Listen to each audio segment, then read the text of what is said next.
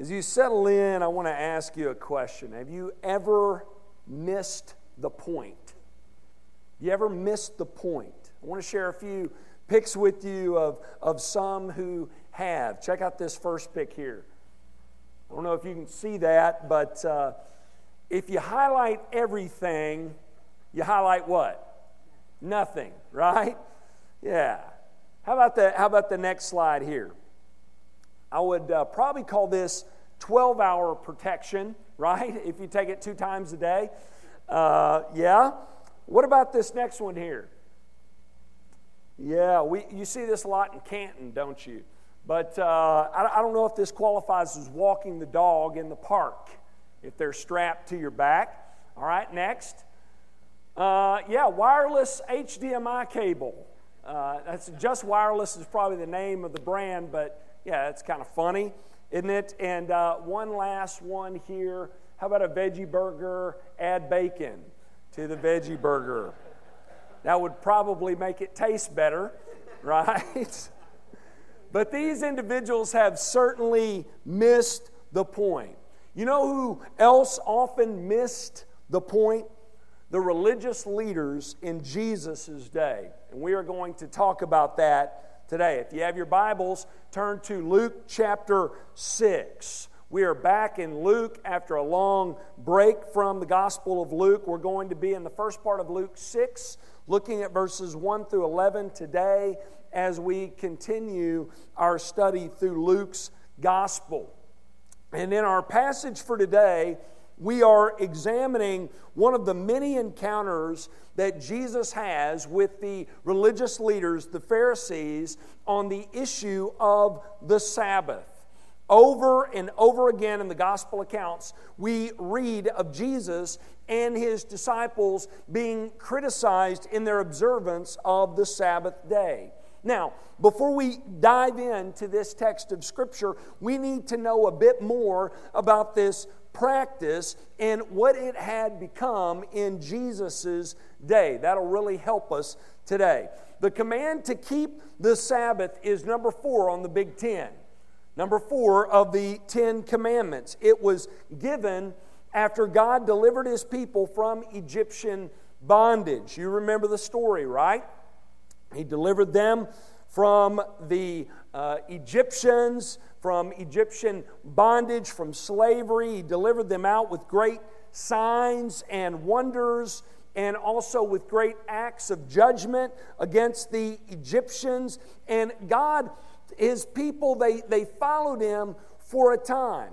And God, as they're following him, he gives them commands for them to live by as a nation with him as their head. And one of these commands is for them to remember the Sabbath day to keep it holy. Now, notice the word remember. That word tells us something right there. It tells us there was something already in God's people's history that they were supposed to recall. That word remember tells us that the Israelites were already aware of what this Sabbath was. In Exodus 16, just 4 chapters back from the giving of the 10 Commandments, God is explaining to Moses how he is going to provide food for his people. He basically tells them, as you are wandering through the wilderness, I'm going to provide food for you, and here's how I'm going to do it. Every day when you wake up, there is going to be manna, bread from heaven on the ground, and every day I want you to go out and I want you to collect enough manna for the day to prepare and eat. But he says, don't collect more than a day's worth and just enough in proportion to the size of your household. So he basically tells them they're to go out every day and collect just for that day. So day after day, they go out and collect. God miraculously provides manna for them. But on the 6th day, which would have been a Friday, God initiated something unique on that day. He told the Israelites that on the 6th day, they were to go out and gather twice as much as was needed. They were to go and collect 2 days' worth of manna. And the reason why is because on the 7th day, on a Saturday, God wanted His people to have that day to relax and rest and enjoy Him and the blessings that He had provided for them. It was a day of rest, which would have been a wonderful blessing for a nation of slaves who had no rest while they were in Egypt. It was meant to be a day of worship. It was set apart for them. And it set them apart from the nations surrounding them. The nations surrounding them didn't take a day off. When their neighbors saw them pausing on the last day of every week to worship God, it would have really set them apart as a nation. And they did that to remember that while they were going out day after day and working and earning a living, it is God who is the one providing. And that is the way they were to keep it. They were to remember that day when they entered into the land of promise, and they were to keep it holy, which means to be set apart, other than, right? Different from the other days. It was to be a day of rest and worship, a day when God's people recognized and worshiped God for His many provisions. It was a day for them to rest and enjoy. God says to His people, I want you to Sabbath. And that word Sabbath is taken from the Hebrew word Shabbat, which means to cease. He says, after 6 days of labor, I want you to Shabbat. I want you to cease. I want you to break from your work. And again, get this. This is very important for y'all to understand. It was meant to be a blessing and not a burden. It was meant to be a blessing and not a burden. Well, Israel didn't do a good job of keeping the Sabbath. They didn't do a good job of resting, and certainly did not do a good job of worshiping the Lord God. They went after other gods in the promised land, followed the example of the pagan nations they did not drive out. And the prophets Isaiah and Jeremiah and Ezekiel and others spoke against them. And they spoke again and again on God's people's failure to keep the Sabbath God had given to them. They spoke repeatedly of God's people's failure to worship God in a way that's worthy of Him and enjoy Him and rest in Him.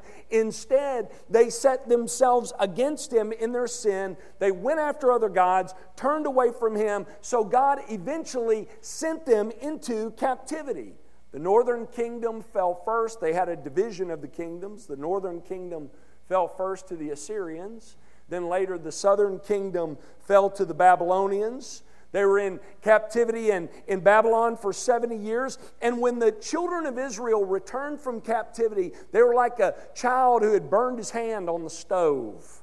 They were very, very careful not to break the command to Sabbath once again, for fear of being sent back into exile. So their religious leaders, to safeguard their people from violating God's laws again, they began to stack other laws on top of God's laws to protect them from breaking this command. And some of you are like, well, that kind of makes sense.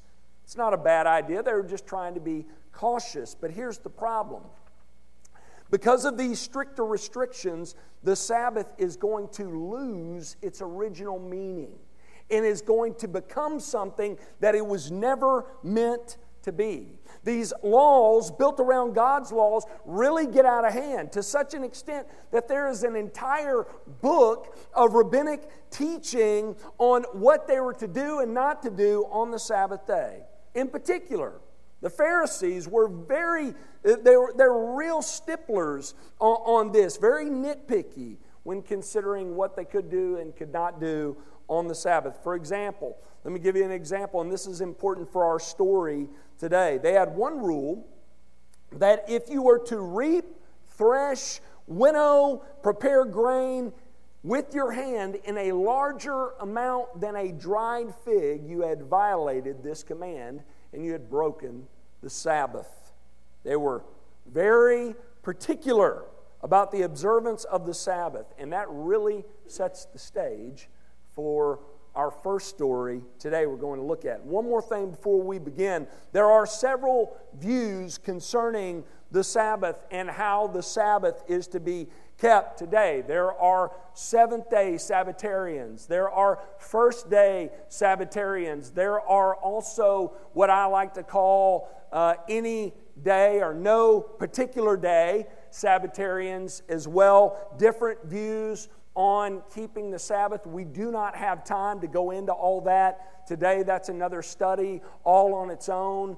For those of you all who have been with us a while, I did a study through the Ten Commandments called the Big Ten in an equipping class in 2013, so I know you remember that, on the Sabbath. But what I've done for you today is I've provided for you a position paper on the Sabbath and how we're to view the Sabbath as Christians. You can take it with you today. If they run out, let me know and I'll send you another one. So if you want some extra reading on that, feel free to check that out. I'm going to be making some application today from this passage on the Sabbath to the time we spend here on the Lord's Day, but I am not saying that I believe that the Lord's Day has replaced the Sabbath, okay? So I'm not saying that, but there is great application to be made for when we gather on the Lord's Day, okay? So read that paper, the position paper, if you're interested in hearing more, and you can let me know what you think about it, okay? But I'm going to be making application today for what we do on Sunday because it does apply. Sunday is a time that we have set aside as God's people from work to spend time together in corporate worship. There are several things I want you to see in this passage of Scripture. Number one, I want you to see the point the Pharisees miss about the Sabbath. Number two, the example Jesus gives about the Sabbath. And number three, the authority Jesus has over the Sabbath. Point number one, the point the Pharisees miss about the Sabbath. There are two stories here that take place side by side that I believe Luke intends for us to look at together. They're meant to be viewed together. Normally, Luke, the historian, he gives us historical details about specific days he mentions in his gospel, but he doesn't do that here. Notice the phrase, on a Sabbath, and, to start the second story, on another Sabbath. So I don't think these are like 2 weeks in a row, these things happen. Luke's just pulling them out as examples to make a point. While Jesus is ministering still in Galilee, but he's saying just on this Sabbath, and on another Sabbath. And he's giving us these stories here to make the point that the Pharisees have missed the point on this observance of the Sabbath. So let's look at it beginning in verse 1 of chapter 6. This takes place, this story, on the Sabbath in a field. Look at it, beginning verse 1. On a Sabbath, while he was going through the grain fields, his disciples plucked and ate some heads of grain, rubbing them in their hands. But some of the Pharisees said, "Why are you doing what is not lawful to do on the Sabbath?" So, Jesus and his disciples are traveling through a field on the Sabbath, and they decide they're hungry, they need some energy maybe for travel, so they pluck and winnow just in their hands some of the heads of grain to eat. Now, it's important for you to know they are not stealing, okay? If they were, that'd be something else to consider. They're not, and they're not being accused of stealing here.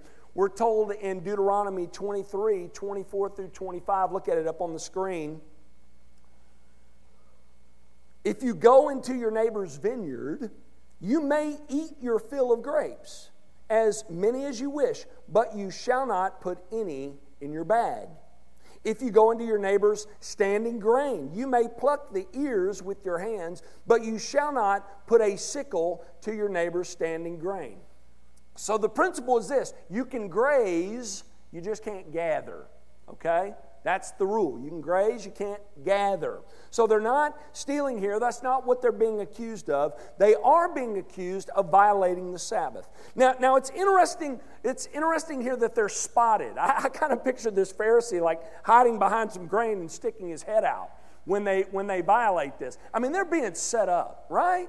There's something shady going on here. They got spies tailing Jesus and his disciples. We're told in verse 2, but some of the Pharisees said, why are you doing what is not lawful to do on the Sabbath? Now notice Jesus' response. He says, have you not read?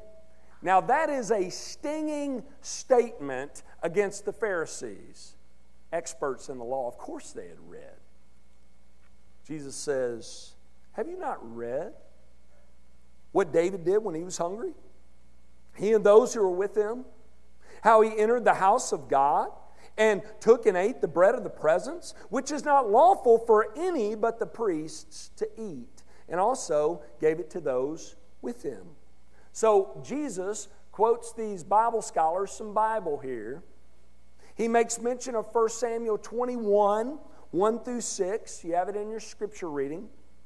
In this passage, David and his men are on the run. He's not yet king, and he and his band of soldiers are starving. So he goes to Ahimelech at Nob and says, do you have any food that we can eat? And the priest answered, no, he didn't, other than the showbread in the temple, which no one but priests are allowed to eat. And David said, but me and my men are starving. So you know what the priest did?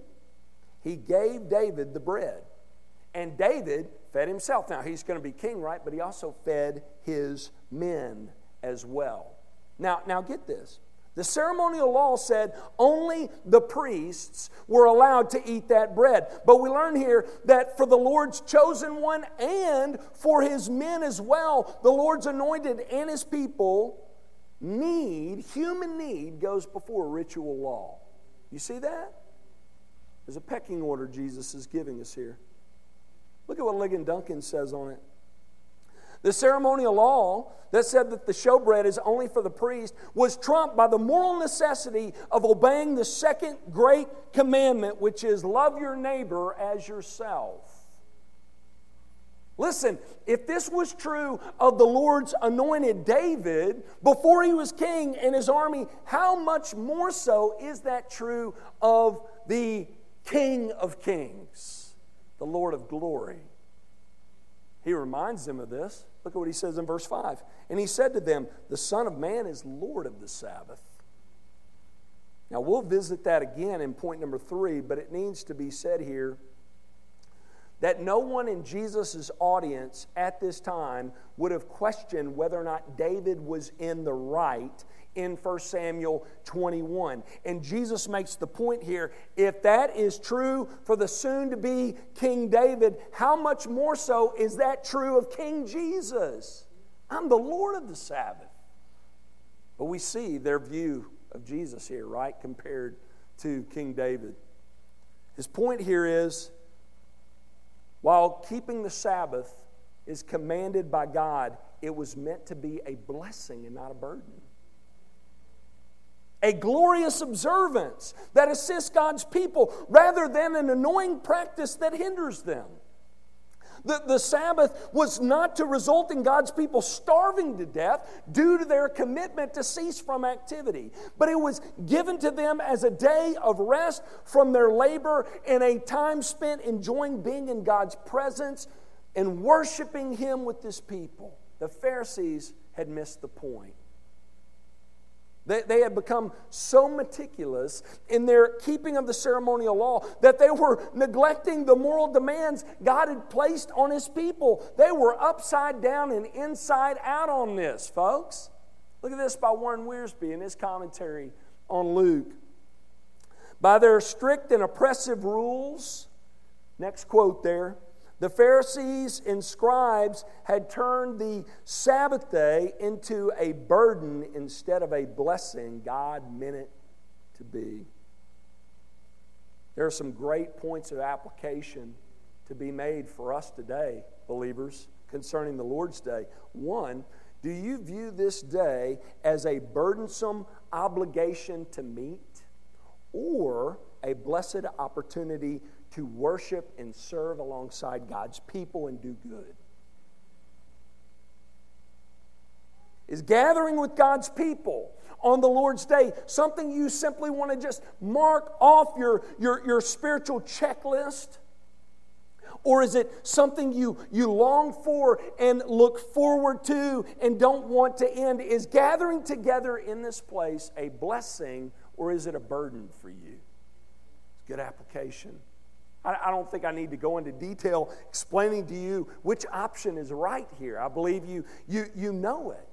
You know deep down this time is supposed to be special, a treasured time for God's people. This is the time when we are gathering with people we will stand alongside for all eternity. It's a time when we are to be redirected to what is right and true from God's Word in a world filled with wickedness and deceit. This is the time when we hear from God and we allow for Him, through the preaching of His Word, through His indwelling Spirit, to work in our hearts and lives, preparing us to live the life He has called for us to live in this fallen world in which we live. It is here where we get equipped to be the believer, the husband, wife, father, mother, son, daughter, brother, sister, friend, student, co-worker God has called for us to be. It is this place where we rub shoulders with other believers and sharpen one another, encourage and pray for one another so that we might grow alongside one another in godliness. It's this place where we bring the lost and condemned so that they might be rescued. You ought to love this place. You should. Look at verses 6 through 11. Next story. Luke tells us this. On another Sabbath, Jesus entered the synagogue and was teaching. And a man was there whose right hand was withered.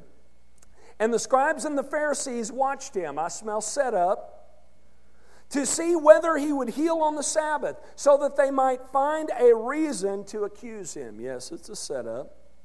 Boy, they've really missed the point, haven't they? It's another Sabbath. Jesus encounters a great need in the form of a crippled man. And again, the Pharisees have added a law onto God's law on the Sabbath day that said that only in a life or death situation could one exert effort to save a life. This is not a life or death situation. This man with the withered hand, he can wait till Monday. That's the way they viewed it. They had no doubt heard about Jesus' healing ministry. All eyes are fixated on Him to see what He might do. They're waiting for Jesus to put forth any effort at all to heal this man so that they could probably have him arrested. But notice, Jesus is already way ahead of them like He always is. Look at verse 8 again. But He knew their thoughts. Now, don't pass over that lightly. That's something significant.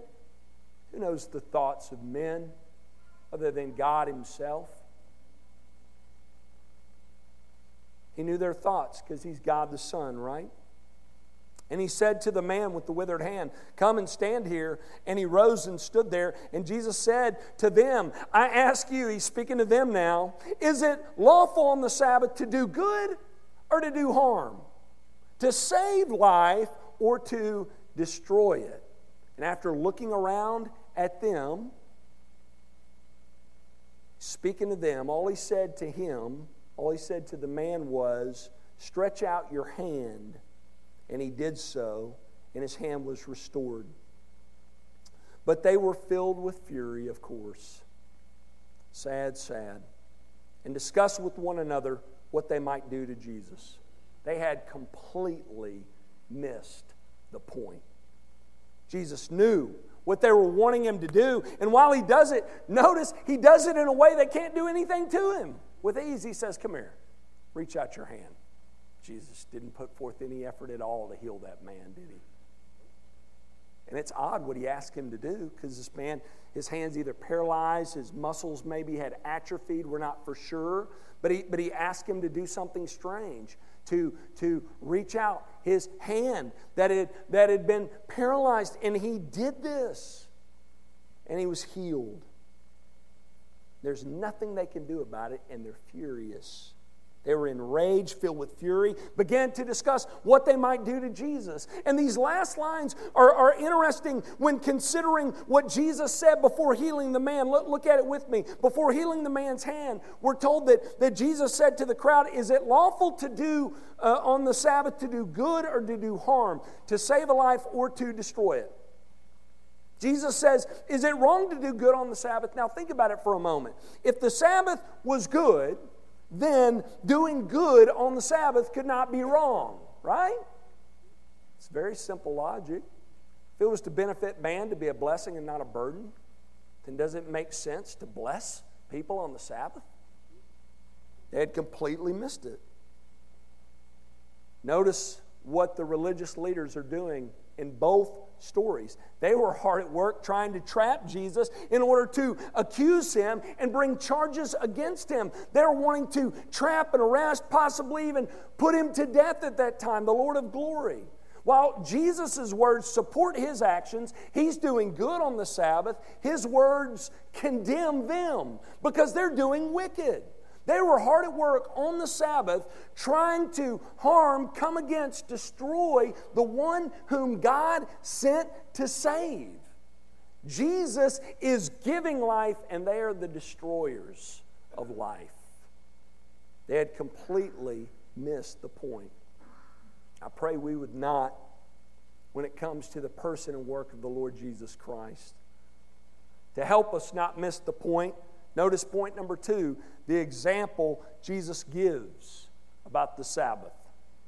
Jesus provides for us a great example of what this day was supposed to be. We're told in verse 6, as custom for Jesus, on another Sabbath, he entered the synagogue and was teaching. Boy, Jesus did not miss the point, did he? He didn't miss the point of this day. He wasn't trying to meet the letter of the law in his observance of the Sabbath. They had become cold and calloused, empty religious practices for the religious leaders, but not for Jesus. He valued this time. He spent this time in God's presence, corporately with the people of God, and he didn't waste opportunities he had with them. He taught them from God's Word. Listen, when God's people gather together for public worship, the Word better be preached. Jesus understood this, and he wanted us to get it as well. When you gather together for Bible study, the Bible needs to be taught, right? The Bible needs to be studied. Go figure. Don't waste opportunities with God's people. We're not simply to gather together on Sunday mornings and Sunday nights, and Wednesday nights and Tuesday mornings and Tuesday afternoons and whenever else we meet, just because that's what the church does, just because it feels churchy to do. No, we need a better answer than that. When we gather together, the Word of God is to be studied and taught and proclaimed and applied. Don't waste those opportunities. Jesus didn't. Also, when God's people gather, they should be prayed for and ministered to. When needs arise, God's people are to take this time, the time when we have gathered, to pray for one another and to love and serve one another. Now, there should be order in the way we do things. We don't just have people popping up, hey, I need this, I need that, during the time of preaching or during the teaching time and Bible study. We got to value that time, right? That's an important time as well, and so there needs to be order. Don't interrupt the Word being preached. That's vital, but this should be a place, and this should be a time when people are prayed for and when they're encouraged and where needs are met. Jesus does that here. He gives us that example with the man with the withered hand, doesn't he? He does. He gives us that example. It should floor us to think that this angered the religious leaders in this day. Their thinking was, hey, today's not the day for that, Jesus.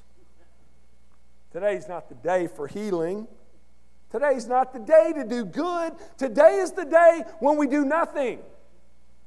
Today is the day when we meet the letter of the law. Today is the day when we cease from all activity. Crazy. Jesus' mentality was, if there was ever a time for ministry to happen, it's now. On days like today, when God's people are gathered, Jesus showed them it's lawful to do good on the Sabbath. He also showed them the other side of the coin as well. While it's lawful on the Sabbath to do good, it's unlawful to do evil. Again, think about what they were scheming, what they were working on. They were scheming against God the Son in the synagogue on the Sabbath. Longed to do Him harm and not good. God's man, His Messiah, the one He had sent. They were filled with hate in their hearts. They longed to be rid of Jesus. They tried to toss Him off a cliff on the Sabbath in Nazareth, in His hometown. Here's the point. When thinking about the Lord's Day and other times when God's people are gathered, while there needs to be good done when God's people meet, the opposite is also true. While we don't like to admit this, there have been some terrible things that have happened during corporate gatherings like this one. People enter into places like this each and every week with hate in their heart toward their fellow believers, and instead of prayer and encouragement and service, there is slander and gossip and opposition and envy and disgust and hostility. May that not be characteristic of us, church.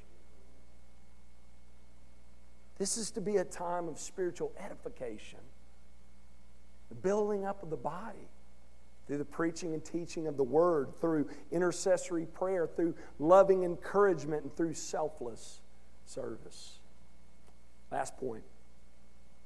While the Pharisees missed the point of the Sabbath, Jesus gives a great example about the Sabbath, and third and finally, reveals He's Lord of the Sabbath. That's our third and final point. Notice the authority Jesus has over the Sabbath. Look back at Luke 6:5. After being accused of violating the Sabbath by grazing in a wheat field with His disciples, Jesus supports His actions again by telling of David eating and feeding his men with the showbread in the temple. He knew their respect for King David. Then He establishes His superior authority, saying, the Son of Man is Lord of the Sabbath. Now notice that title, Son of Man. Second time Luke uses this title. We saw it for the first time in Luke 5:24. Commonly used by Jesus. Jesus is really saying something here when He refers to Himself as the Son of Man. It's used of Jesus 25 times in the Gospel of Luke and 81 times in all four Gospels combined. It's taken from Daniel chapter 7, where Daniel is speaking of the Ancient of Days, sitting on His throne. That is God the Father. And he mentions the Son of Man, who is in His presence, in the presence of the Ancient of Days, whom the Ancient of Days gives dominion and glory and a kingdom that all peoples, nations, languages should serve Him. His dominion is an everlasting dominion which shall not pass away, and His kingdom shall not be destroyed. Boy, that's a big-time title, isn't it? We sort of pass over Son of Man, but that's what He's referring to Himself as there in Daniel 7. All of this was bestowed on the Son of Man. And here, when Jesus is being questioned about His keeping of the Sabbath, He defends His actions by referring to Himself as the Son of Man. He says the Son of Man is Lord of the Sabbath. And while we're not given their reaction here, I'm sure their jaws hit the floor. Listen, to be Lord of the Sabbath meant to be over the Sabbath, right? And to be over the Sabbath, one must have established the Sabbath. And who established the Sabbath? The Lord, God. He's claiming to be God here. He's saying, I am Lord of the Sabbath. And in verse 10, He shows that He is. So He states the fact that He's Lord of the Sabbath in chapter 6, verse 5.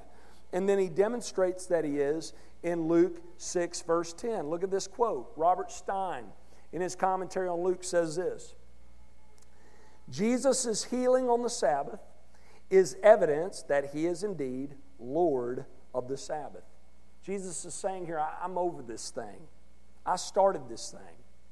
Instead of coming to Jesus and saying, hey, Jesus, let us tell you how this Sabbath thing is supposed to go.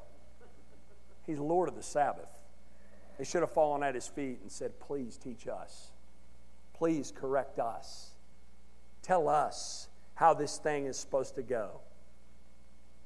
The Sabbath day was to be done the Lord's way, right? Same is true for us here.